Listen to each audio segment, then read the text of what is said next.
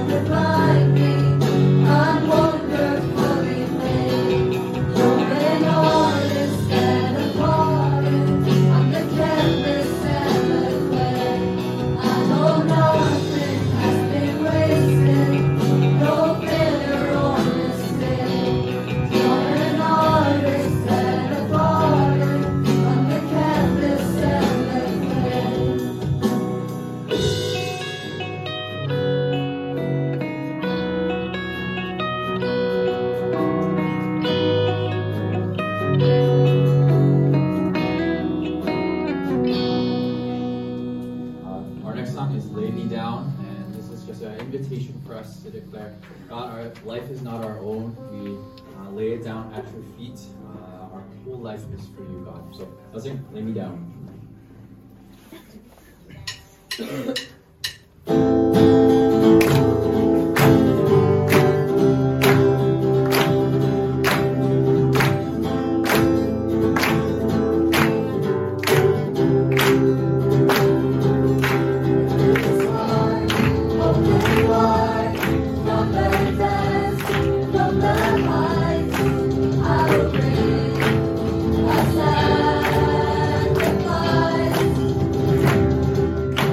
Sacrifice.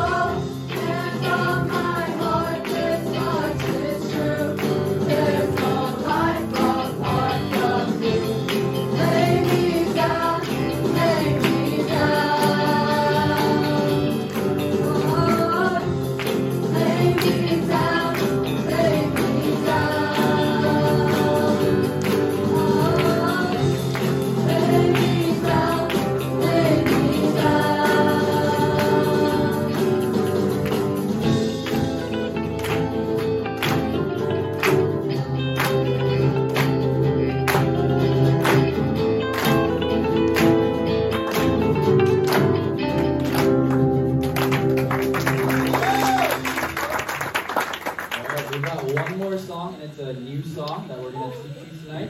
It's called King. And just as we declared that our life is not our own, that we lay it down for God, we're going to sing that we are laying down our life for our King. So listen along as we sing it, and declare with us that there's no other King worthy of our worship, there's no other King worthy of our love. And so sing that from our hearts tonight. So follow along and sing as catch on with us, okay? Here's King.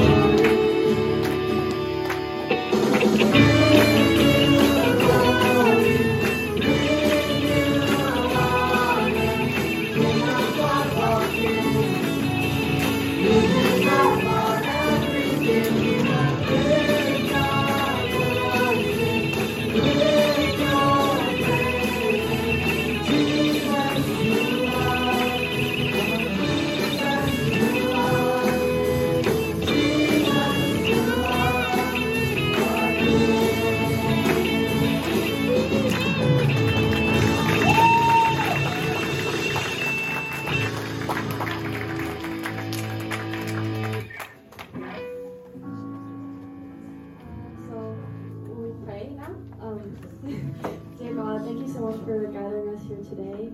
I see some newcomers, and I'm so thankful that you brought them all here today. As Mr. Cha opens up with his new sermon series, I just pray that you open up our hearts and just let go of the busyness, the chaos that we have outside of today, and just, lay everything down and be open to receiving your word and your truth and what you have to say to us.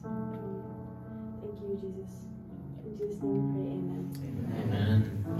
All right, I guess I'll go ahead and have a seat. I see some newcomers, so if you guys need a new journal, Alyssa, if you can help pass those journals and pens out for our newcomers. Well, welcome to Encounter. This is your first time. Our tagline is that our hope is that we would see lives transformed as people have genuine encounters with God. And as we are coming down from the retreat, as we're coming down from SCW, I think that there's a lot of momentum, there is a lot of energy, and I think a lot of us are trying to figure out, how do I direct this newfound passion that I have? You're trying to figure out, what are the next steps in my faith? Do I go out to morning prayer? Where do I start reading the Bible? And these are all the correct and appropriate responses to the grace of God in your life. However, the real proof, the real evidence that God is making a difference in our lives is not how much more religious we become. It is shown in our relationships. We'll be beginning a new sermon series at Encounter titled Redeeming Relationships. Shout out to Luna Lee for the new design. And through this series, we'll be examining how an encounter with God doesn't just stay with us, but it overflows into our relationship with others. The title of tonight's message is Redeeming Relationships, Loved to Love. Tonight's sermon is almost kind of a part 2 of the Love of God sermon that we heard at the retreat. So if you weren't there and you didn't hear that one, I would recommend that you go listen to that one as well. It is on our Spotify, unless it's got to upload it. But tonight's message is called Redeeming Relationships, Love to Love. And our passage comes from 1 John chapter 4, verses 11 through 12 and 16 through 20. And this is how it reads. Beloved, if God so loved us, we also ought to love one another. No one has ever seen God. If we love one another, God abides in us, and his love is perfected in us.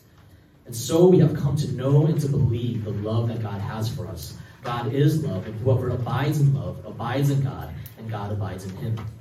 By this is love perfected with us, so that we may have confidence for the day of judgment. Because as he is, so also are we in this world. There is no fear in love, but perfect love casts out fear, for fear has to do with punishment, and whoever fears has not been perfected in love. We love because he first loved us. If anyone says, I love God, and hates his brother, he is a liar. For he who does not love his brother whom he has seen cannot love God whom he has not seen. Let me pray for us one more time before we look into God's word together. Father God, thank you so much just for drawing us to this place, for this special moment that we have, Lord.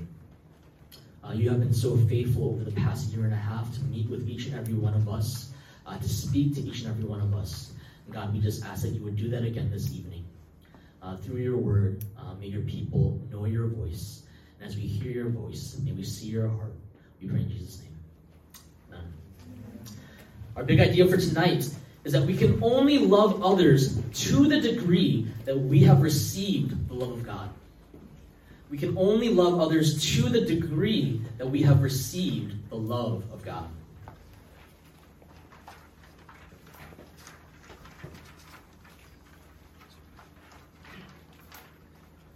The first thing we're going to look at tonight is the call to love. When we look at the call to love, we see that love is the fulfillment of the law. In 1 John 4:11, he says, Beloved, if God so loved us, we also ought to love one another. One question I hear pretty often from students is, how do you know that Christianity is the correct religion? Or what makes Christianity different from all the other religions that exist? Now, there are a lot of reasons why I am convinced that Jesus is the way, the truth, and the life, which, quick plug, if you want to hear more about this, we are starting our Investigating Christianity class tomorrow. Lunch in my room, just bring your lunch, and we'll talk about those kinds of topics. But for me, one of the most compelling aspects of Christianity is actually its value system, its high standard of ethics. Like, we can look at Buddhists and we can think, man, they are so peaceful, right? Like, nobody has beef with Buddhists. Everybody loves Buddhists. We can look at Muslims and think, man, they are so devoted. They fast for that whole month of Ramadan. And that's because the highest ethic in Buddhism is the removal of all desire. The highest ethic in Islam is allegiance to Allah. But what is the highest ethic of Christianity? It is love. Again, 1 John 4, John says, if God so loved us, then we also ought to love one another. And the word ought in Greek is the word ophelio, which means a moral duty an obligation. And according to the Bible, for Christians, love isn't simply a feeling. It's not simply an option, but it is our highest moral duty. All right. So the first thing we see is that love is the highest ethic for the Christian. Love is the highest ethic for the Christian. It is our core value, our purest virtue, and our deepest obligation. When people today think about Christian ethics, they immediately jump to the controversial wedge issues, things like abortion and homosexuality and immigration, and they imagine Christians as a bigoted, hateful group of people. But actual biblical Christianity is characterized by love above all else. And to say that love is the highest ethic for a Christian, this is not a mere sentimental, touchy-feeling statement. It is an all-encompassing summary of the law. When the religious leaders of his day questioned Jesus and asked him what his interpretation of the law was, this is what he says. "Teacher, which is the greatest commandment in the law?" And Jesus said to them, "You shall love the Lord your God with all your heart, with all your soul, and with all your mind. This is the great and first commandment, and a second is like it. You shall love your neighbor as yourself. On these two commandments depend all the law and prophets." Jesus says that the whole law can be summed up in just these two commandments, to love God and to love people. That means the 10 commandments, the whole book of Leviticus, Numbers, Deuteronomy, all these many rules can be summed up in this singular dual commandment to love God and to love people. And what Jesus is teaching us is that the law, all these rules that exist in the Bible, it was never about not sinning. It was always about loving. Right? Because think about it. You don't steal from someone that you love, right? You don't murder someone that you love. And if there's someone you love, you don't covet their possessions. And for this reason, Jesus says that love is actually the fulfillment of all of the law. If all you ever focus on is not sinning and trying to keep the rules, it is exhausting. But if you just focus on loving people, then you will naturally fulfill all of the other commandments. God gave us the law to set boundaries for what love looks like. But the law, it is only the floor. It is not the ceiling of morality. It is the bare minimum, not the height. It's not about keeping rules. It's about loving others. And so what does it actually mean to love? It's not simply a matter of just having warm feelings towards someone. When Jesus says, love your neighbor as yourself, what he means is that in the same way that you look out for your own interests, look out for the interests of others. So in other words, this is our working definition of love. To love someone is to seek their good. To love someone is to seek their good. For me, what makes Christianity so compelling as a religion is because of its good and its beautiful ethical standard. So not only is love the highest virtue in Christianity, it is also the ultimate litmus test of a growing faith. Love is also the measure of maturity. In 1 John 4:7, he says, "By this is love perfected with us, so that we may have confidence for the day of judgment, because as he is, so also are we in this world." I want you guys to think about who is the most spiritually mature person that you know. Like peer, not adult, spiritually mature peer that you know. Who has the most genuine faith that you can think of? And what is the ultimate mark of their spiritual maturity? Is it passion? Are the most spiritually mature people the ones who raise their hands during slow songs or jump up and down during fast songs? Is it purity? Is the people who hop off of social media, who don't drink, who don't smoke, who don't vape? Is it devotion? The people who wake up early and come out to morning prayer every single day? These can all be fruit of spiritual growth, but they are not the ultimate indicator of spiritual vibrancy. John says that love is the ultimate measure of whether or not someone is actually spiritually mature. And here is John's logic. When he says that as he is, so also are we in this world, this is what he's saying, okay? Because remember, John's premise, John says that God is love. So that's his premise, right? And what is the observation? Is that we as human beings made in his image, we have the capacity to love. God is love, and we have the capacity to love. And so, conclusion, via transitive property, when we love, we actually reflect God's character. The essence of Christian formation, the goal of sanctification, is to become more and more like Jesus. And we are never more like Jesus than when we love others, because God is love.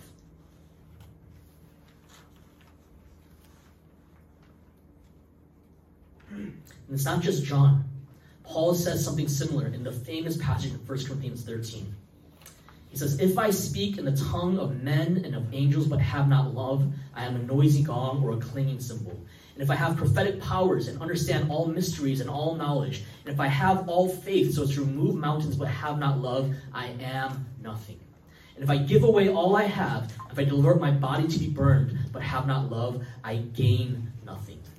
Consistently throughout Scripture, John, Paul, Jesus, they all say that love is the ultimate mark of spiritual maturity. So you're coming back from retreat and you're like, how do I know if I'm growing? How do I know if I'm actually following Jesus? Take a look at whether or not you are actually loving the people around you.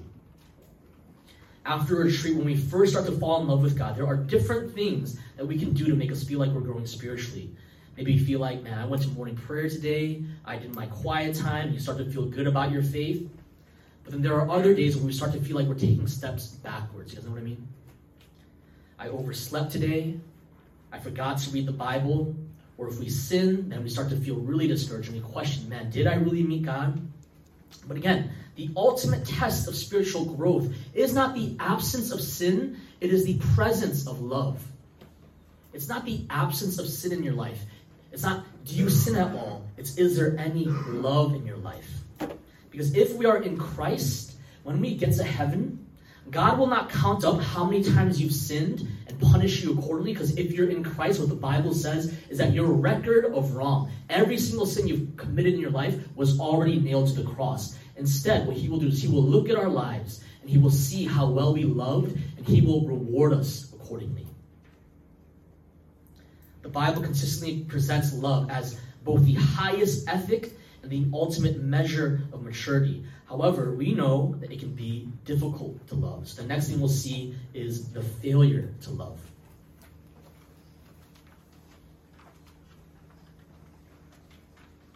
Even though we are called to love, if we are being honest, many of us actually have a propensity to hate. In 1 John 4:20, it says, if anyone says, I love God and hates his brother, he is a liar. Although we are called to love, many of us find it much easier to hate. And you might hear this verse and you might think, well, this verse doesn't apply to me. I don't hate anybody. I don't have any ops. Mr. Shah, I don't even have the time to hate anybody. But this is a misunderstanding because John's not just talking about active hating.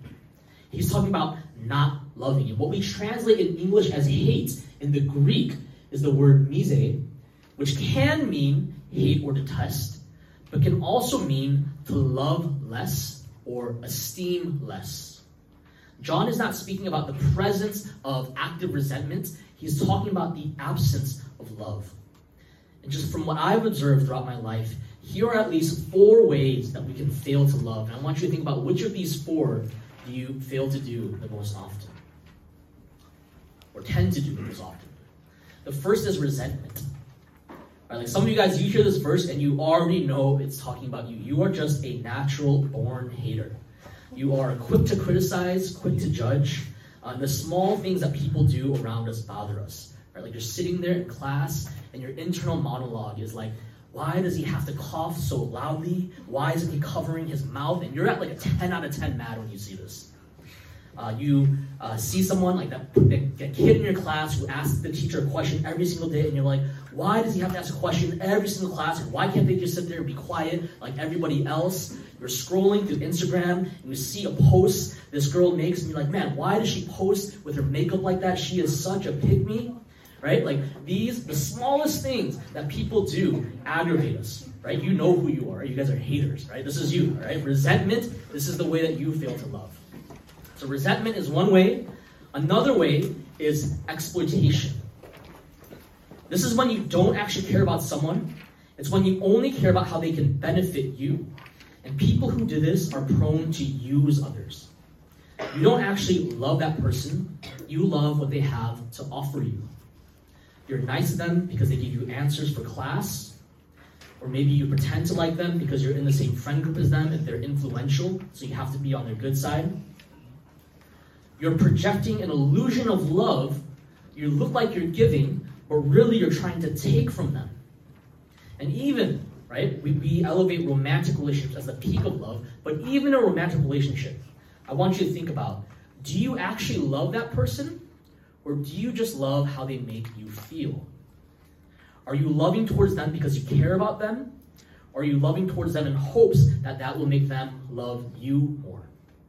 Because that is not a selfless love. That is a selfish lust. So the first is resentment. The second is exploitation. The third is competition. Failure to love can also look like competition. When we compete with others, it's different than when we exploit them. You're not thinking about what they can offer you. Instead, you are worried about what they might take away from you. You don't care about them as a person. You're worried about just protecting what you have. Right? And our monologue is this: if he makes varsity, then I might get cut. If she runs for this position, then I might not get elected. If they apply to this college, then I might not get in. You are literally praying for their downfall. And you don't see them as a person, you only see them as your competition. And in what way is that seeking their good? And the fourth way is indifference.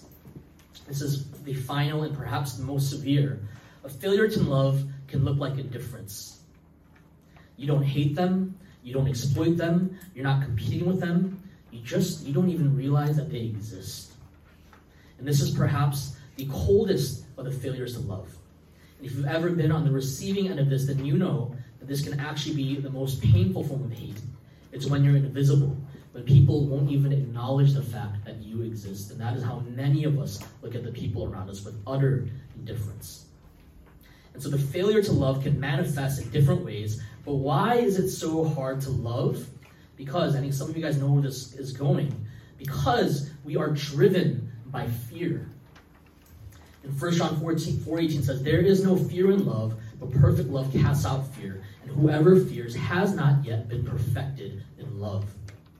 John says that whoever lives in fear has not been perfected in love yet. And what do we fear? I've shared this is my third time sharing it now. I think these are some of the most common fears at GIS. And as we read these, I want you to think about which one of these resonates with you. We fear inadequacy. We fear failure. We fear rejection. We fear abandonment. We fear being insignificant. We fear being worthless. And we fear being unloved. The reason why I'm emphasizing these so often is because I want us to realize how much of our behavior is driven by these often unnamed fears. John says that fear is proof that we don't know God's love yet. Some of you guys, you're like, Mr. Cha, I already know that God loves me, right? Because you listened to one sermon about the love of God at the retreat. Maybe because you're in my class right now, you're reading Life of the Beloved. You're like, Mr. Cha, I know that God loves me. But no, if any of these fears are still present in your life, if you read these words and something is resonating with you and it's striking a chord, then that is proof that you have not yet been perfected in love. Does that make sense? So why do we fail to love others? Why do we exploit them? Why do we compete with them? Because we are so consumed with trying to get love for ourselves that we lack the capacity to think of others. This is what Henry Nouwen says in an article called Moving from Solitude to Community to Ministry. He says, if we want other people to give us something that only God can give, we become a demon. We say, love me. And before you know it, we become violent and demanding and manipulative. Before you say, it's not that big of a deal, Mr. Cha, just everyone lives that way. You can't expect people to be loving. It's okay if I'm not loving. Everyone has to look out for themselves. No, the consequences of our combined failure to love is felt throughout society. When everyone in the world is walking around living, demanding love me, when everyone is busy trying to secure and demonstrate their own worth, what we end up creating is a toxic and cutthroat culture. Think about, why are suicide levels in Korea so high? Why is jumping into the hangang a casual expression? Like, people talk about how safe Korea is, that it's not like the US, And sure, they might not be the active violence that exists, but there is a cold indifference in Korea. The other day, a colleague of mine was expressing how frustrated they were because their pregnant wife was struggling to get her stroller onto the bus, and everyone around her was just watching her. No one bothered to offer to help. That is our culture. When John Michael came to speak about the Oak Tree Project, he talked about how despite the high number of Christians that exist in Korea, adoption rates in Korea are abysmally low. That's us. We all contribute to that. We all fail to love, and that failure to love creates a world that is devoid and empty of love. And at the end of the day, is not everything that is wrong in the world at its root a failure to love? Think about racism, misogyny, inequality, injustice. Are not all of these simply the sum total of our failure to love? We fail to love because we are driven by fear. So then how do we actually become loving people? We have to turn to the source of love. We turn to the source of love.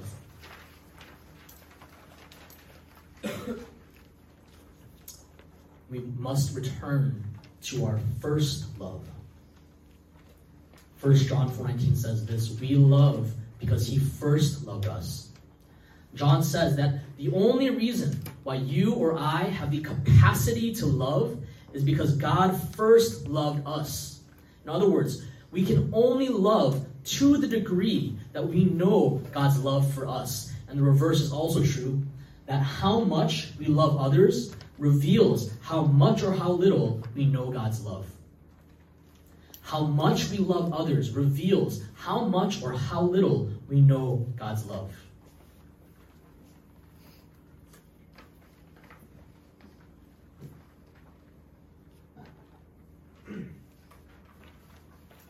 If you want to understand whether or not someone actually knows the love of God, take a look at how they treat people, and that will tell you very clearly. I want to introduce you guys to a concept that you hear in some Christian circles that I think is helpful to think about. It is the idea of vertical and horizontal relationships. Okay, so your vertical relationship, that's up and down. Your vertical relationship, that is your relationship with God. Your horizontal relationships, those are relationships that you have with everyone else. If your vertical relationship with God is unhealthy, then all of your horizontal relationships will also be dysfunctional. And if you are not regularly receiving the love of God, then you will be incapable of loving your parents, your friends, your peers. And I said this at the retreat, is that you can live your life basically in one of two ways. You can live your life using others to make yourself feel more lovable, or you can allow God to use your life to make others feel loved. You can live demanding to be loved by others, or you can live declaring God's love to other people. But the only people who are set free and have the capacity to do that are those who first know God's love. Therefore, the call to love others is a call to first receive the love of God. The call to love others is really a call to first receive the love of God. I think this is the beauty of the Christian ethic. Some of you guys, you're not going to get this yet, but if you're tracking, just track along with me, okay? So here's our premise again, right? What did Jesus say? He said that the greatest commandment is to love God and to love others, right? That's the whole law. The greatest commandment is to love God and to love others. What does John say? That we can only love if we first know God's love. So then what is our responsibility? Our responsibility is to receive the love of God. God not only gives us the commandment, he also then gives us the resources to actually do it. The surface level command, right, what you see is the command to love, but the command behind the command is the command to be loved. God is not simply calling you to sacrificially love other people. God is calling you to know how much you are already loved.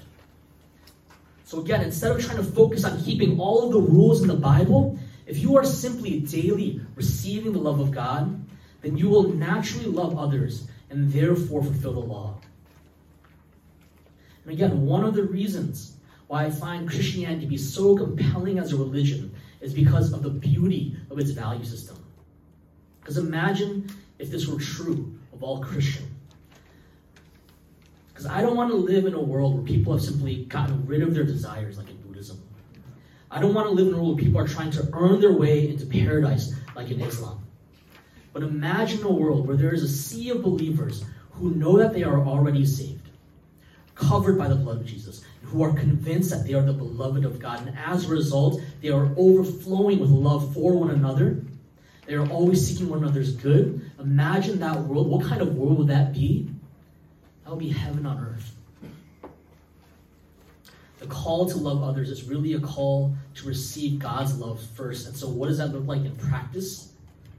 We have to be in continual love. 1 John 4:16 says, so we have come to know and to believe the love that God has for us. John makes a distinction here. He says we have come to know and believe the love that God has for us. He's saying that there's a difference between simply knowing something and actually believing it. Some of you guys, again, you're getting tired of hearing about God's love. You think you understand it already. Yeah, Mr. Cha, I know that God loves me. But again, how much you actually believe that God loves you is made evident by how much you live motivated either by fear or an actual love for other people. So how do we continually receive God's love? First thing is we have to meet God individually. Psalm 90:14 says, satisfy us in the morning with your steadfast love, that we may rejoice and be glad all our days. We must be daily satisfied with God's love. You position yourself to be filled with the Holy Spirit as you read the Bible, as you pray, and as you worship. You don't do these things to make God love you more, but you do these things to make yourself realize how much God already loves you. And as you do this, you are creating space for the Holy Spirit to be able to pour God's love into your heart. And so people ask me, how long should I pray? How long should I read the Bible? You know how long? You read the Bible until you are happy. Read the Bible until you are happy. Until your soul rejoices again. Because what does the psalmist say? He says, satisfy us with your steadfast love. Until you have been satisfied with the love of God. Until you are reminded and your soul rejoices in the truth that the God of the Bible calls you his beloved. That is how long you read the Bible for.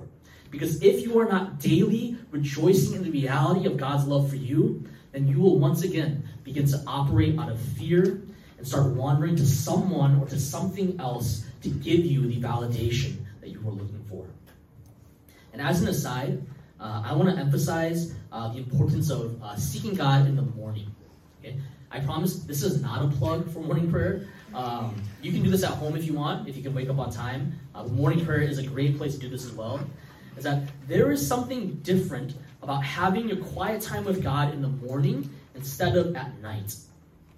Like I usually try not to be too legalistic and prescribe specific ways to do things. But actually, if you're Korean, morning prayers, Haebyuk is a part of our spiritual legacy. If you go to other churches, other ethnic denominations, what they'll say, right? They'll say that white Christians, they know how to do theology really well. Black Christians, they know how to worship.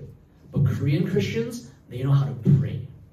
That is our spiritual legacy. And I was talking to one of the moms about the fact that we are starting morning prayer here at YIS. And she said she was so happy because our grandparents and our parents' generation, going out to morning prayer for them was a regular thing. But our generation is starting to lose that discipline. And I think that that is a tragedy. Because over and over again in Scripture, we see the saints of old emphasize the importance of seeking God first thing in the morning. Psalm 143:8 says, let me hear in the morning of your steadfast love. Lamentations 3:22-23 says, the steadfast love of the Lord never ceases. His mercies never come to an end. They are new every morning. And the Gospels themselves talk about how Jesus himself, right? Like, if it's good enough for Jesus, it's good enough for me. It says that Jesus himself would rise early in the morning to go and pray. So what is it about morning prayer? What is it about spending time with God in the morning that is so different than spending time with him at night? It's because if you prioritize spending time with God first thing in the morning, then you wake up, you receive his love for you, and you walk through the rest of your day confident and secure, right? You kind of have this like swag to your step because you know that in Christ, you are already fully loved, right? That was the expression we tried to teach you guys at retreat is you are fully loved. Turn to the person next to you. Make eye contact with them. Turn to the person next to you. Make eye contact with them. Say, you are fully loved. Other side. Make eye contact with them. Say, you are fully loved. When you receive the love of God first thing in the morning, then you can walk through this day knowing that there is nothing that can happen to you that day that is going to make you any less loved because you are already fully loved by God.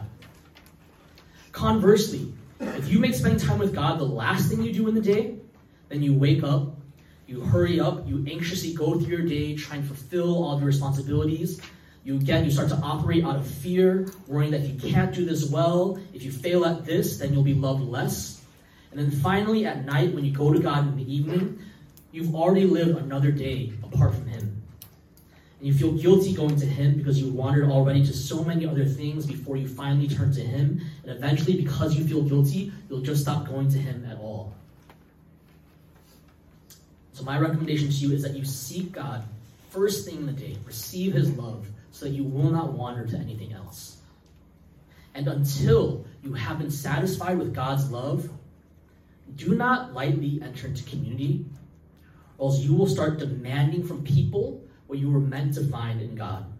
Dietrich Bonhoeffer, in his book Life Together, says this: whoever cannot be alone should be aware of community. Such people will only do harm to themselves and to the community. Whoever cannot be alone should be aware of community. When I come to work in the morning, I jealously guard the quiet time that I have with God. Because I know that if I am not spending time receiving God's love for me first, like I become a monster. You guys think I'm harsh now? Like imagine what I would be like if I spent a day, a week, a month apart from God. I dread to think the kind of man that I would be. And when I was doing college ministry, I had a team of college students that I was leading. My rule for them was if we had an event like this, like an encounter, large group type service, I would tell them, if you haven't met with God on your own yet, don't come to the event. Do your quiet time first and then come in. Because I need you to meet with God first and receive His love, because I don't want you bringing all that baggage into our community. So we seek God individually, but we do not stay there. We also have to meet God in community. Hebrews 10:24 says this: and let us consider how to stir one another up to love and good works. God has given us His body as one of the means through which we receive His love. At the retreat, someone was sharing with me how while they were praying on their own, they just couldn't feel God's presence. But then when they prayed with other people, as their friends were praying for them, they could feel God's love through their prayers. Right? Like on their own, they could not feel it, but then as someone was praying for them through their prayer, they could literally feel the Holy Spirit moving, shifting things around in their hearts. You will not be able to abide in God's love on your own. You need community to remind you of it. That's why we have small groups. That's why we have Encounter. But also, please, I am pleading with you, please get plugged into a local church. Encounter is unique in that it's a youth ministry at a school. If you think about it, it's so easy for you guys to come here, right? You just have to come after school, after practice. Your friends are here. The sermons and the songs are all tailored to fit your life context. But this will not always exist for you once you leave this place. When you go to college, you will need to find a community of believers on your own. And if you are not in the habit of going to church now, I don't know why you think that you will start when you go to college. The reason why Encounter started was because we knew that statistically, I think it's 90% of Korean Americans stop going to church in college.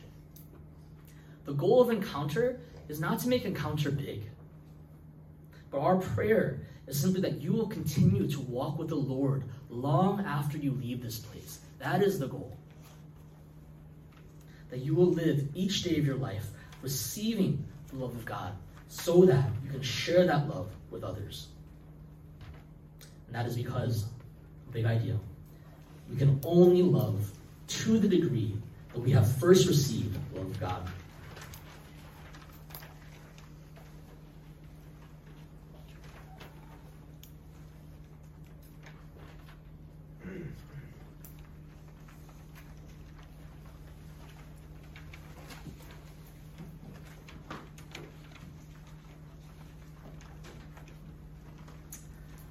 As we go through this new series on redeeming relationships, we'll be looking at how God redeems our relationships with various horizontal categories, how he redeems our relationships with our parents, our friends, other people, etc. And earlier I said that it feels like we are standing on the brink of a revival, and I really mean that. I don't know if you guys feel the weight of how unusual what's happening at YIS is. Like last Friday's SCW, did you ever imagine SCW looking like that in all your years at YIS? No, right? That's because God is doing something special in this place. But the revival that takes place, it will not hinge upon the strength of our praise team or the strength of my preaching. The revival will take place based on the authenticity of our love for one another. Jesus says that the world will know that you are my disciples when you love one another. And my prayer is that our community, this ministry, will be marked by love for one another. Marked by love for the lost. Marked by love for the world. Marked by love for those whom Jesus shed his blood.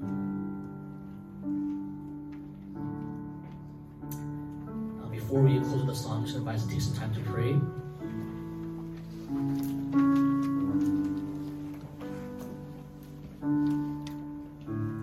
I believe that God wants to redeem the relationships in your life. He sees some of the bitterness. He sees the brokenness. He sees the resentment, the indifference. And he wants to bring healing to those areas. I don't know which of the four it was that resonated with you, but I know for myself, I fail to love so often. Can we just take some time to repent this evening? Repent of our lack of love. Maybe it's resentment towards family. Maybe it's competition with peers. Maybe it's indifference for the rest of this world. But all of us collectively, we contribute to this world devoid of love, empty of God's love. And God wants to begin to use us to fill his world again. He fills us with his love, and he fills this world with his love through us.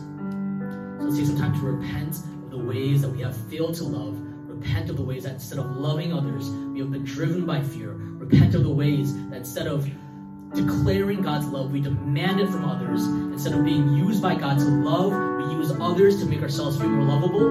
Let's go to the Lord and repent of these things. Father God, Lord, I turn to you. God, I'm so sorry. I'm so sorry, Lord, for the ways I look to other people. I'm so sorry for the ways I put other people to give me what only you can give me. I'm so sorry, Father God, for the ways that I idolize, for the ways I find validation, for the ways I seek from other people what I'm meant to find in you.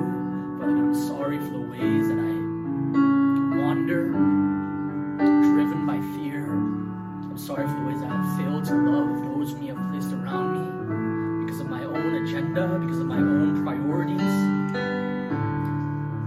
Think about the people that God has placed in your life. Think about the people that God has called you to. Have you loved them in the way that you know that God will want you to love them? Have you sought their good, or have you been too obsessed with seeking your own good that you have not been able to see beyond yourselves? Let's continue to repent and acknowledge, God, I have failed to love this person. I have failed to love that person. I have not been your representative to this world. Father God, Lord, I'm so sorry, Father God, for the ways that over and over again, I turn to other people, I use them, I compete with them, I don't seek their good, I don't see them as a person.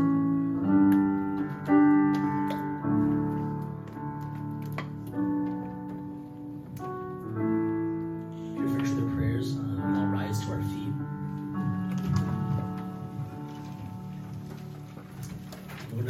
from the song Reckless Love.